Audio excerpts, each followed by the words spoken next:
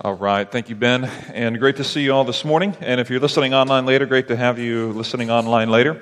Welcome to part 5 of 5 on the life of Moses here at Grace Point Church. And I'm really looking forward to sharing this with you.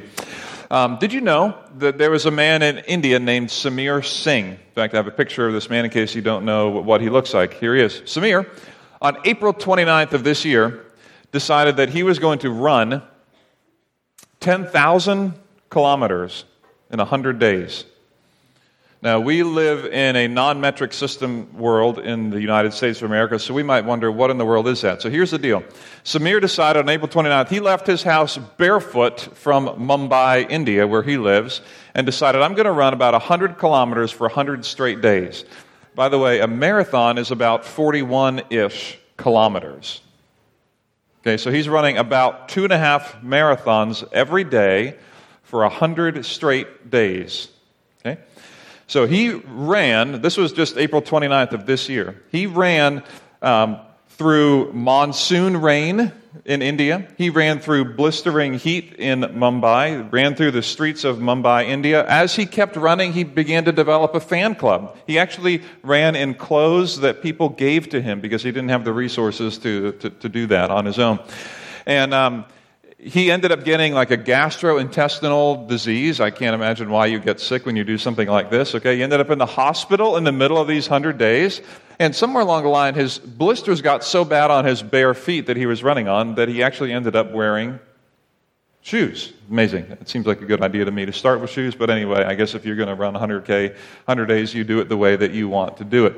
So here's the deal for our friend. Now, you may wonder, why would someone do this? Don't you wonder that? I have no idea why Samir would do this. He said, here's why. He said, because I believe that we've essentially, this is my words now, but we put artificial limits on the human body, and that we tend to think that we can only do so much. And I tend to believe, Samir says, this is my words, that your body can do what your dreams allow you to do. Doesn't that sound philosophical? That's kind of neat, but I don't know if it would still make me want to run 100K in 100 days. But so here's Samir, all right? So Samir, let's frame this up. On August 6th is the end of his 100 days. His goal was to run 10,000 kilometers. That's just a lot, all right? Now, here's what happened. On day 100, Samir has 150 kilometers to go. And he actually ran, by the end of his 100 days, he ran 9,964 kilometers. He came up 36 kilometers short. Now, let me ask you, was this a success or a failure? See, for Samir, here's the question. So if you're looking at this, you're like, for those of you in the room or those listening who are like, are you serious? Like you couldn't do 36 more? You just did 9,964? For those of you in the room who tend to think, man, he came up just like, really, Samir? You couldn't do a little bit more? Like, oh, and it may take you a couple days to see the success of 9,964 in light of the failure, quote unquote, of 36 kilometers. For those in the room who, like me, instinctively think, oh, you just fell short of your goal. You didn't reach it. And easily and quickly, immediately categorizes it as a, quote-unquote, failure, even while recognizing all the good, but no, you didn't quite get there. For those of you in the room who are like that, this morning's message is for you. Because here's what I believe, that at the end of our lives, we're going to be a lot like Samir, and that is we're going to come to the end of life. And if we're not careful, we're going to look back and see all the places where we were 36 kilometers short of the amazing things that we thought we really wanted to do.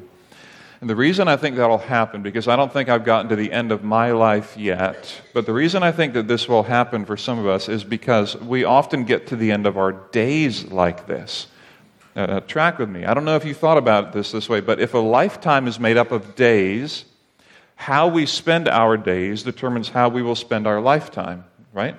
Like if a lifetime is made up of days, how I spend my days will determine the way that my lifetime goes. And I don't know about you, but at the end of certain days, there are regular times when I feel like I came up just a wee bit short of what I wanted.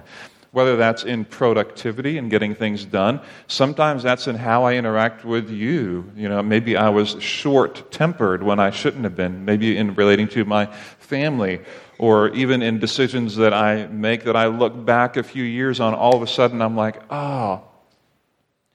if only a few years ago I would have done this differently. If only a little bit ago I would have done this differently. Like if you ever in that moment where you look back and you say, man, if only I could have made a different decision when I was in my 20s or 30s. If only I would have forgiven more quickly instead of carried this grudge around forever. If only we would have made a different financial decision rather than buying the new thing. Now look what that's done to us financially. If only I would have married him, or only I would not have divorced her. Like if only I would have, and only if I wouldn't have. If ever you're in a situation where you look back on your day or a season of life or at the end of your life and say, I think, if I'm honest, like I'm just 36K short. And the instinct can be to call the day, to call the season, to call our life, we just came a little bit short. And maybe even to call it a failure. Now, here's the thing in the life of Moses. Moses, he didn't run 100K in 100 days. But what Moses did do is he had an incredible task in front of him, not unlike this 10,000-kilometer thing. His task was to get a couple million people out of the nation of Egypt and set them free and then bring them into a new land. If you've been tracking with us in the story of Moses for a couple of weeks now, you know this, that he came up just a little short of that final goal. That in a moment of anger, Moses, when the people, after like 40-some years, year after year after year, continued to complain and argue with him, in a moment of anger, he took his staff and he hit a rock to bring forth water, rather than speaking to the rock as God had instructed him to do and honoring God in that moment. Moses drew attention to himself and in front of the nation of Israel said, do I have to do this thing for you? And he hit the rock and drew the attention to himself as if he was the one who provided for the nation. And God said, because you have done that, you are going to come up 36K short of your goal. Like you are not going to lead the people into the promised land. Think about that with me just for a minute. Think of all that Moses has done. He has confronted Pharaoh, the lead man in the most powerful nation in the world at the time. He has led the people who were resistant to him through Egypt and out into the desert. He's navigated a whole generation of people who have been disobedient. He has produced generational leadership and faithfulness for all these people. He has run for 100 days, almost 100K a day. He has been faithful. And yet God says to Moses, you're not going to cross that finish line. The very reason that you brought these people out of the nation of Egypt, I will not let you cross that line. And so the question becomes, how will Moses' life be measured at the end of it? What will his legacy be? How will he be remembered? What will stand out the most? What he wasn't able to do or what he did do? And what will God, in particular, say about him? And what, at the end of the day, will God say about you and say about me? And this is why I love looking at the end of lives of people who live faithful lives, because we get to learn so much about how to kind of reverse engineer our own life and make some decisions this way. So the life of Moses today is about the final epitaph that God writes on his life and how God sees Moses as he comes up, in our opinion, our estimation, maybe just 36 kilometers short. And so if you have your Bible, I invite you to turn to the fifth book in the Bible, the book of Deuteronomy. Genesis, Exodus, Leviticus, Numbers, and then Deuteronomy. And Deuteronomy chapter 34 is where we are going to be this morning, the last chapter in that longer book of Deuteronomy. Moses' life has carried us from Exodus to Leviticus to Numbers and then into Deuteronomy, and we're about to see a transition happen here with a new leader coming in to the nation of Israel. All right, I'm going to be reading from the 1984 New International Version, Deuteronomy 34. So, then Moses climbed Mount Nebo from the plains of Moab to the top of Pisgah, across from Jericho. There the Lord showed him the whole land, from Gilead to Dan, all of Naphtali, the territory of Ephraim and Manasseh, and all the land of Judah as far as the western sea, the Negev, and the whole region from the valley of Jericho, the city of palms, as far as Zoar. And then the Lord said to him, this is the land I promised you on oath to Abraham, Isaac, and Jacob, when I said, I will give it to your descendants. I have let you see it with your eyes, but you will not cross over into it. This is about the third time, at least that we know of, that God is reminding Moses of his failure. What's happening is God brings Moses up and he walks him up to the observatory. I mean, it's almost like you might be driving around in a mountainous region, and you see a lookout, and you can pull out and look out and see the vast vista unfold before you, wherever you are. You know, if you're seeing some of these mountainous views, you've seen that. You know what that looks like. And so Moses, in a way, is at the top of the mountain. He's kind of pulled off into one of these scenic overlooks, and God is speaking to him. He said, Moses, look at it all. You're not going in. But I want you to see it. But I want you to remember, as you're about to die, this is what you're not going in for. And so what should Moses think? Like, how should he feel in this moment? Should he be like, I'm so grateful that the people after me get to experience this land? Or is he going to be like, another reminder, I fell 36K short. I blew it. I failed morally. I'm defined by my failure. Like, what is it for Moses, and what's that going to be? So, we continue to read. In verse 5, we read about how God begins to see Moses. And Moses, verse 5, the servant of the Lord, died there in Moab, as the Lord had said. He buried him. Sounds like God buried him in Moab. Now, I don't understand what happens here, but we do have tradition that tells us that we don't really know where Moses was buried. That indeed it was almost like a search for the Loch Ness Monster kind of thing. That may not be the best imagery, but this constant search for the grave of Moses. And the idea was that God allowed him to be buried or die in the mountainous region where no one could go and build a temple or a tower or whatever to commemorate Moses, because it was really about God and not Moses. So it's strange, but we don't actually know, and traditionally we don't know, where Moses' burial plot actually was. So verse 6, he buried him in Moab in the valley opposite Beth Peor, but to this day no one knows where his grave is. Verse 7, Moses, and this is a very interesting verse, Moses was 120 years old when he died, and yet his eyes were not weak, nor his strength gone. But why did he die? And this is a very interesting question. A man who was faithful to God, whose eyes were not weak, nor his strength gone, dies. Why? All that we can assume is that God was done. I mean, the purpose for Moses here has come to be the end. There's no more purpose here that God has for Moses, and it's time to kind of let him come to peace and fall asleep, so to speak, in the world here of Moab. It's an interesting thought that for those of you who have lost family members, loved ones, who seem to be still strong, and why did God take them so early? And I don't have answers to all those questions. I don't pretend to have answers to those difficult ones, but I just want you to know there is model and history for that, even in the life of Moses, who appears to be strong until his very last day, where God just says, Moses, thank you for what you've done. You've been faithful, you've been a servant to me, and now I'm going to allow you to die here. That's the end of that story for Moses. And so he comes to his end in our world here in verse 7. So verse 8, here's the impact of Moses. The Israelites grieved for Moses in the plains of Moab for 30 days until the time of weeping and mourning was over. And so we see that the nation has this reaction to Moses, that they feel the loss of his leadership. And we also notice in the next verse, verse 9, now Joshua, son of Nun, was filled with the spirit of wisdom because Moses had laid his hands on him.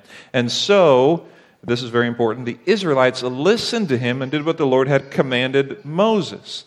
In other words, Moses' influence extended beyond his lifetime. If Moses did not have genuine influence with these people, had Moses told Joshua and the people to go this direction, after Moses died, they would have had no reason to go that direction unless they continued to believe in the influence of Moses. So Moses dies a very influential man, one who is listed as a servant of the Lord in verse 5, and one whom the nation of Israel grieves for and mourns. So a good ending, a fitting ending to the life of Moses. But there's one thing that is said about Moses that actually makes me stop in my tracks, because I don't know that it's said about anybody else in the Bible.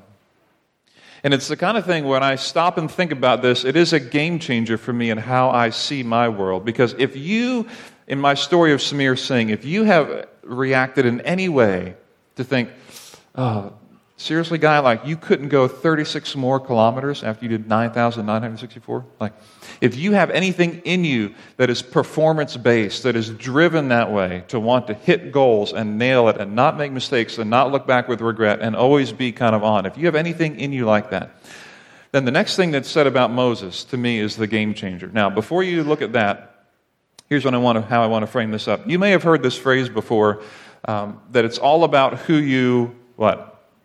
No. I heard somebody say it. It's all about who you know, right? And what does that mean? It means if you want to apply to a college, that it's really more about who you know than your GPA, right? If you want to get the job, yes, you can have a resume that's built, but if you don't know somebody, then the person who knows that person will likely get in more than you, right? Like that's kind of the way it is. If you're trying out for a team and there's two people who are competing for one last spot on the team, and the one person knows the coach really well because they always go on vacation with them, and the other one doesn't go on vacation with the coach, so like, who do you think is going to have that last spot on the team? It's all about who you know. We've said that before. In fact, we talk to people in our community about the need to build what we call social capital, to connect with people so that when we come into points of need in our lives in different ways and phases, that we can help one another out. We use that phrase all the time. It's all about who you know. But I want to tell you there's something better than that. Let me lay it out this way. I recently had a conversation with a young lady applying for college, and she's applying to a school in Pennsylvania, and one of her friends' grandfather is a major benefactor. Is that the right word, benefactor? Gives a bunch of money to that school. Is that the right word? Major benefactor of that school. Okay? And so the grandfather has the authority via the school to give a certain number of scholarships to incoming freshmen to entice them to come to school XYZ.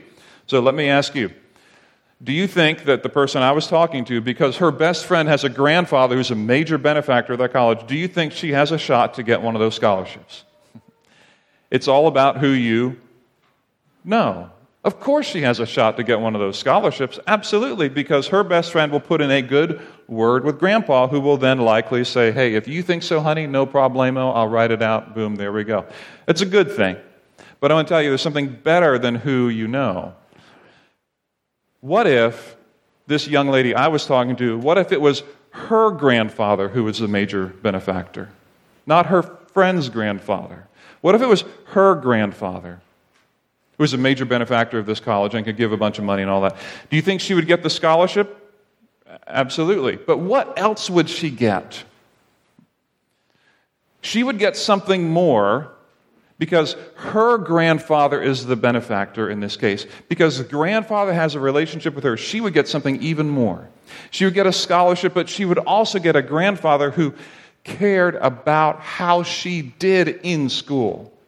Who, when she was struggling with classes, when she was trying to figure out what to do, when they were together at vacation time in Christmas and Thanksgiving, he would talk with her and ask her, how's it going? How can I continue to help you? How can I make this place great for you? Because I want you to have a great experience. Will he do that with all the people that give scholarships to? No. Would he do that with his granddaughter? Yes. So here's what I want to say. Better than who you know is who knows you. Better than who you know is who knows you. Because the benefactor in this case knows the granddaughter in my scenario. That is a much better situation. Do you think that he'd be willing to put in a good word when you need to get an internship and there's only one spot left? Yeah, because he knows you. This is a fine nuance, but it is a game changer for the life of Moses. Now look at verse 10 of Deuteronomy 34.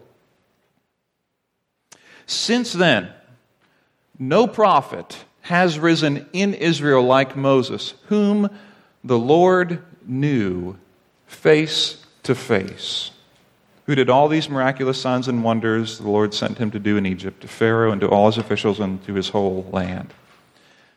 Verse 10's epitaph or description of Moses is a game changer for me.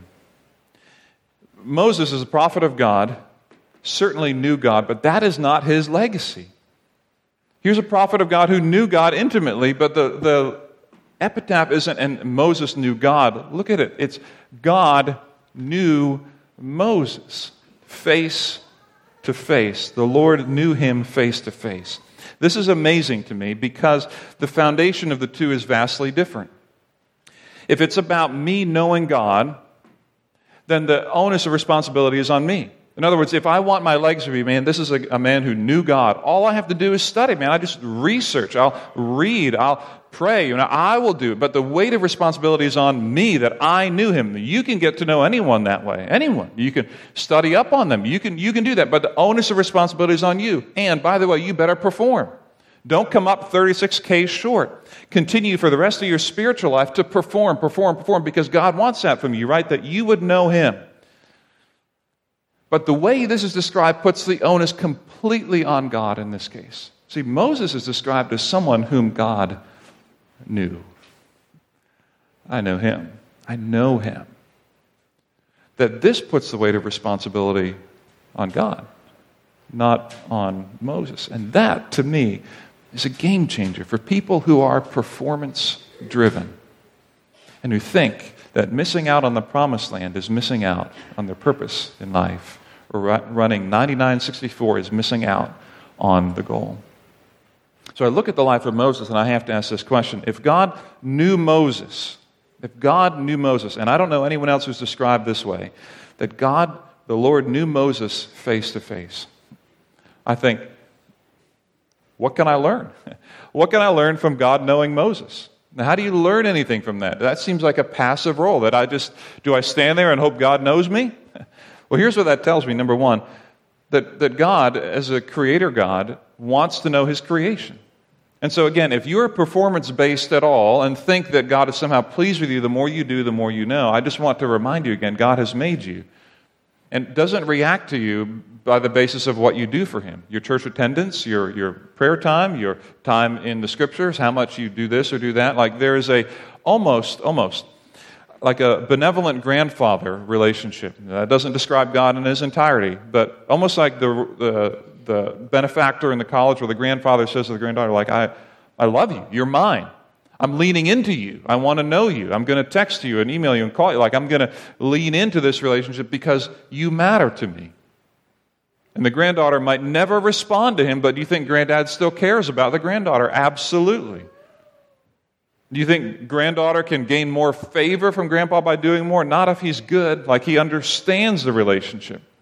And so this is a game changer for performance-based people who are always, who can think and get tripped up on, man, I need to know, I need to do, I need to serve, I need to act, I need to lead, What if it's about God knowing me and not the other way around? And so here's what I ask, though, this question. Is there anything that I can do with this information? So God knew Moses, and so what? Like, is there anything actionable I can do? Do I just wait for God to know me? What does that even look like? So I look at the life of Moses, and if you've tracked with us for a little bit on this series, you know that what Moses did on a regular basis is Moses had these regular meetings with God that we talked about last time, the tent of meeting. He would go to the tent of meeting and talk with God regularly. And Moses' life is really more about faithful obedience, continuing to do one thing after the other, over and over and over and over and over again. So I summarize it this way. Here's what I see in the life of Moses. And you can see whatever you'd like. You can interact with this if you'd like. But here's what I see. That Moses had regular, honest interactions with God, which resulted in action. That Moses, and here's the takeaway for me, that Moses had regular, honest interactions with God, which resulted in action.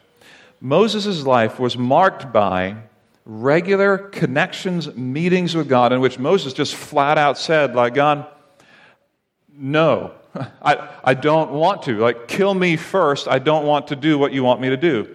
And then God would be like, thank you for sharing, Moses. Now I need you to go out and lead. To which Moses would be like, okay. It's just really funny. Like, he would do that over and over and over again. We would see this interaction with Moses. We say here at GPC that at the beginning, middle, and end of the day, God is in charge, and what he says goes. And then we say that the Bible reveals God's clearest will or intent for our decision-making for our lives. That Moses put himself under the authority of God even when he didn't want to do it.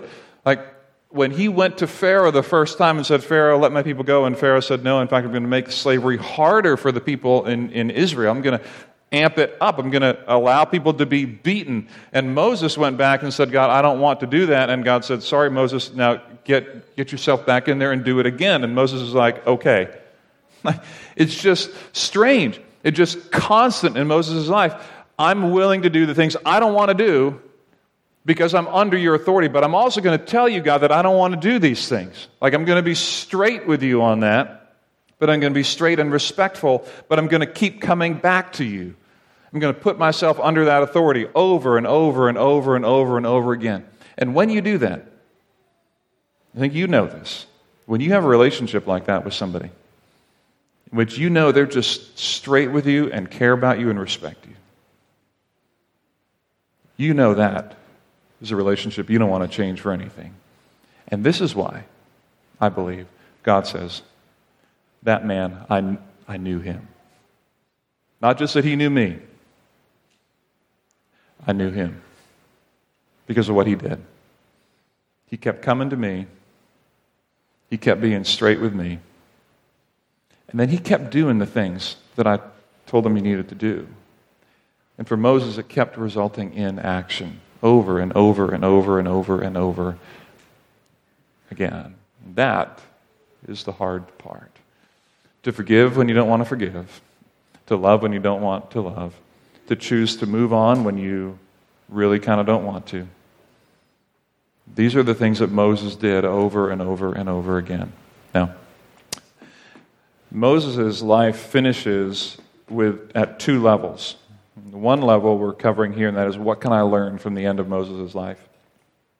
And I would love for it to be said at the end of my life that, man, God knew me. Not just that I knew God, but that God knew me. But Moses' life also reveals another level in the Scriptures. See, the story of Moses ends in the last verse of chapter 34 in Deuteronomy, in verse 12. And you can look at it with me, and you'll see the hope that is laid out here in this book. For no one has ever shown the mighty power or performed the awesome deeds that Moses did in the sight of all Israel. It's a final verse in that chapter. But what it tells us is that there is a vacuum of leadership that Moses left. Like, when he died, there was no one else who stepped into that role. There was something about Moses that hasn't been filled since the time of Moses. Now, if you're in the nation of Israel, you are looking for a leader like Moses. Yes, you have Joshua, the one who comes in next, you have him, but you're still looking for a Moses. And there is a longing for the people of Israel that comes after Moses dies. There's a longing for a leader like Moses who knows God and is known by him, who leads the people with faithful consideration over and over and over again. And there becomes, in the nation of Israel, in their national conscience, this expectation, this hope that someone can lead us like Moses did. And this is why, hundreds and hundreds of years later, in a small little town called Bethlehem, when a baby is born who changes the world because he died on a cross and came back to life, that when Jesus came, and in that time, in 34 AD time period, that kind of range, when people were looking at him and they had Jewish background and they grew up as Jews who had in their history a leader like Moses whose leadership was never yet quite paralleled. That is why the author of the book of Hebrews writes what he writes here in Hebrews chapter 3. He writes to people who are trying to figure Jesus out, "Therefore, holy brothers, who share in the heavenly calling, fix your thoughts on Jesus, the apostle and high priest, whom we confess. He was faithful to the one who appointed him, just as Moses was faithful in all God's house. Jesus has been found worthy of greater honor than Moses, just as the builder of a house has greater honor than the house itself. For every house is built by someone, but God is the builder of everything. Moses was faithful as a servant in all God's house, testifying to what would be said in the future. But Christ is faithful as a son over God's house, and we are his house, if we hold on to our courage and the hope of which we boast." That Jesus is the new Moses. That Moses delivered the nation of Israel from their bondage. And his leadership is a great metaphor for Jesus, who delivered not just the Israelites, but delivered all people from their bondage to sin. That Jesus' leadership, he's the greater Moses. He's the one who has come to save all people from the bondage of sin, all people from a hopeless future. This is what Jesus has come to provide. And this is why the author to Hebrews draws into this Old Testament background and hope of collective humanity to say there has to be someone greater.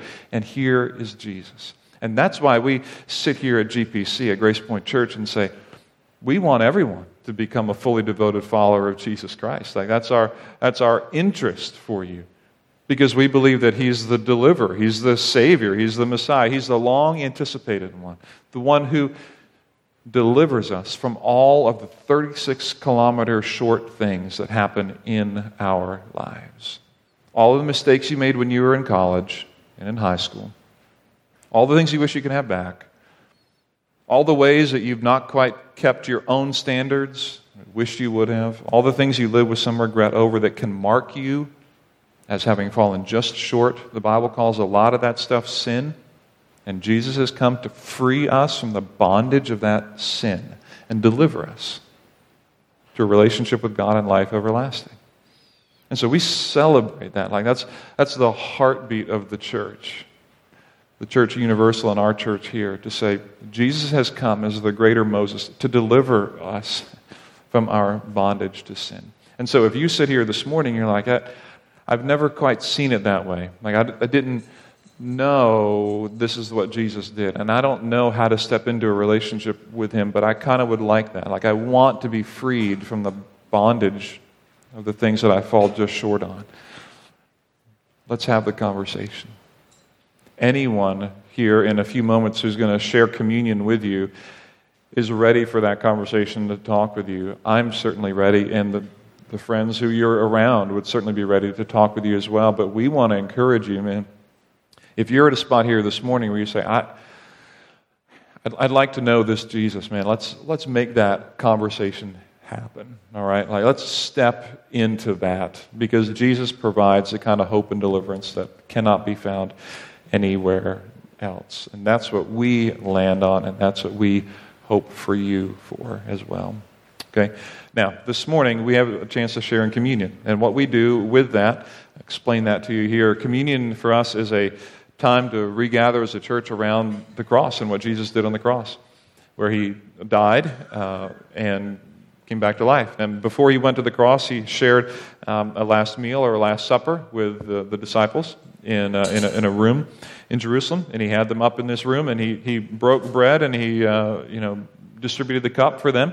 And he said to them, this is essentially a token of, or this is what's going to happen to my body.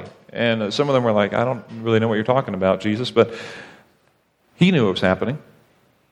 He essentially said, like, I want you as a church, I want you as believers to do this regularly, remembering this night, remembering this moment, remembering the cross, and how Jesus' body was torn apart for us, and his blood was shed. And so when we share in communion, which we do about every other month here at GPC, we come together as believers in Jesus Christ to share in communion. You don't need to be a member of the church to do that, but if you do believe that Jesus died for your sins and is your Savior, join with us in participating in communion, in taking together the bread and the cup, which symbolize Jesus' body and blood broken and his blood shed for us. So I'm going to invite the communion ushers to come on up and the worship team as well as we begin to prepare to take communion, so y'all can come on up and get in your spots. And as they come up, I want you to know how we're going to do this. In a moment, I'm going to ask Pastor Kevin to pray for the bread as we distribute the bread. And then we will hold the bread until everybody has been served, and then we will eat together. And then we're going to do the same for the cup, where we're going to pass the cup and hold it until everyone is served together. So in preparation for taking the bread, Kevin, will you pray for us? Let's pray. Lord God, thank you for this time. Thank you for this moment to come together as a church and to have this picture, to have this image of the gospel, to have this tangible representation of this story of redemption that was made manifest in your body, your broken body, for us so that we could have life. Thank you for going to the cross. Thank you for knowing us and inviting us in to your story so that we could share in your sufferings, but also share in your glorification. Lord, this meal, as we come together as a family to share the bread and to share the wine, this meal is a reminder to us, that invitation to us, that practice, that ritual even, that's shaping our hearts.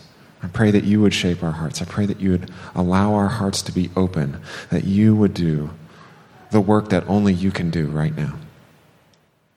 We thank you, Lord, for your sacrifice that opens up the door for relationship with you. And pray that we could live that out in real, concrete, practical terms, just as the bread and the wine is real and practical. Lord, we love you, and we thank you and pray that our lives would be a representation of the sacrifice and the love that you've shown us. In Jesus' name, amen.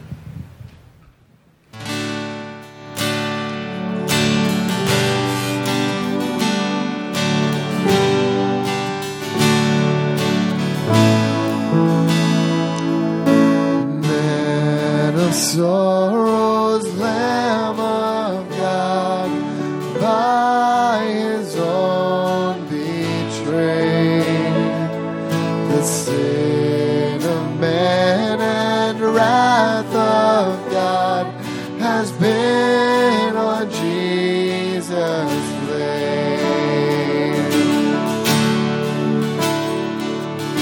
Silent as he stood accused, beaten, mocked, and scorned, now into the Father's will he took a crown of thorns. Oh, that rugged cross, my salvation, where your love poured out over me. Now my soul cries out, hallelujah, praise and honor unto thee.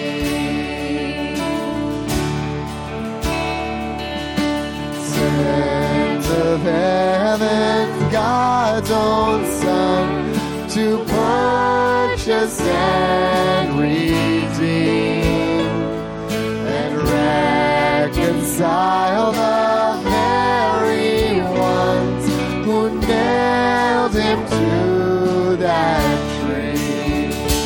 Oh, that rugged cross, my salvation, where your love poured out over me. Now my soul cries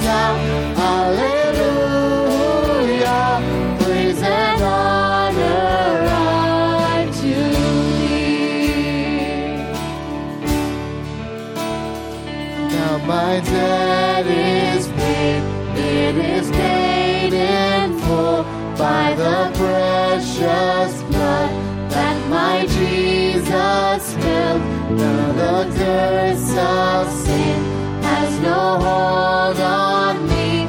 Whom the Son sets free, always free indeed. Now my debt is paid. It is paid in full by the precious blood that my Jesus spilled. Now the curse of sin has no hold on me. Whom the Son sets free, always free indeed. Oh, that rugged cross, my salvation, where your love poured out over me. Now my soul cries out, hallelujah, praise and honor unto thee.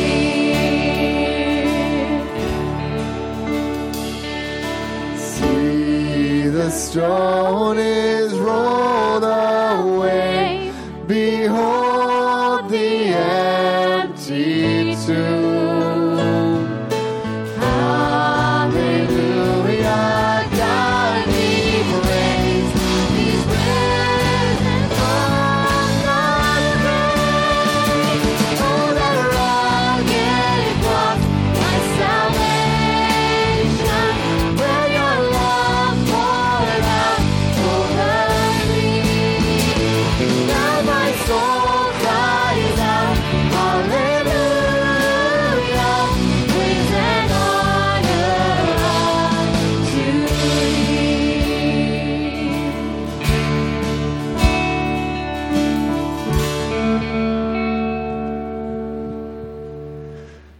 What we hold in our hands is a symbol of the broken body of Jesus Christ. And he said, as often as you eat this, you remember my death and resurrection. Let us eat together.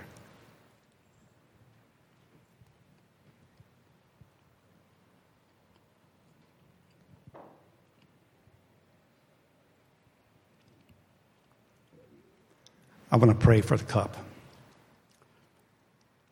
Father, at this time when we remember the sacrifices that you made on our behalf, we ask, Lord, we would never take that for granted.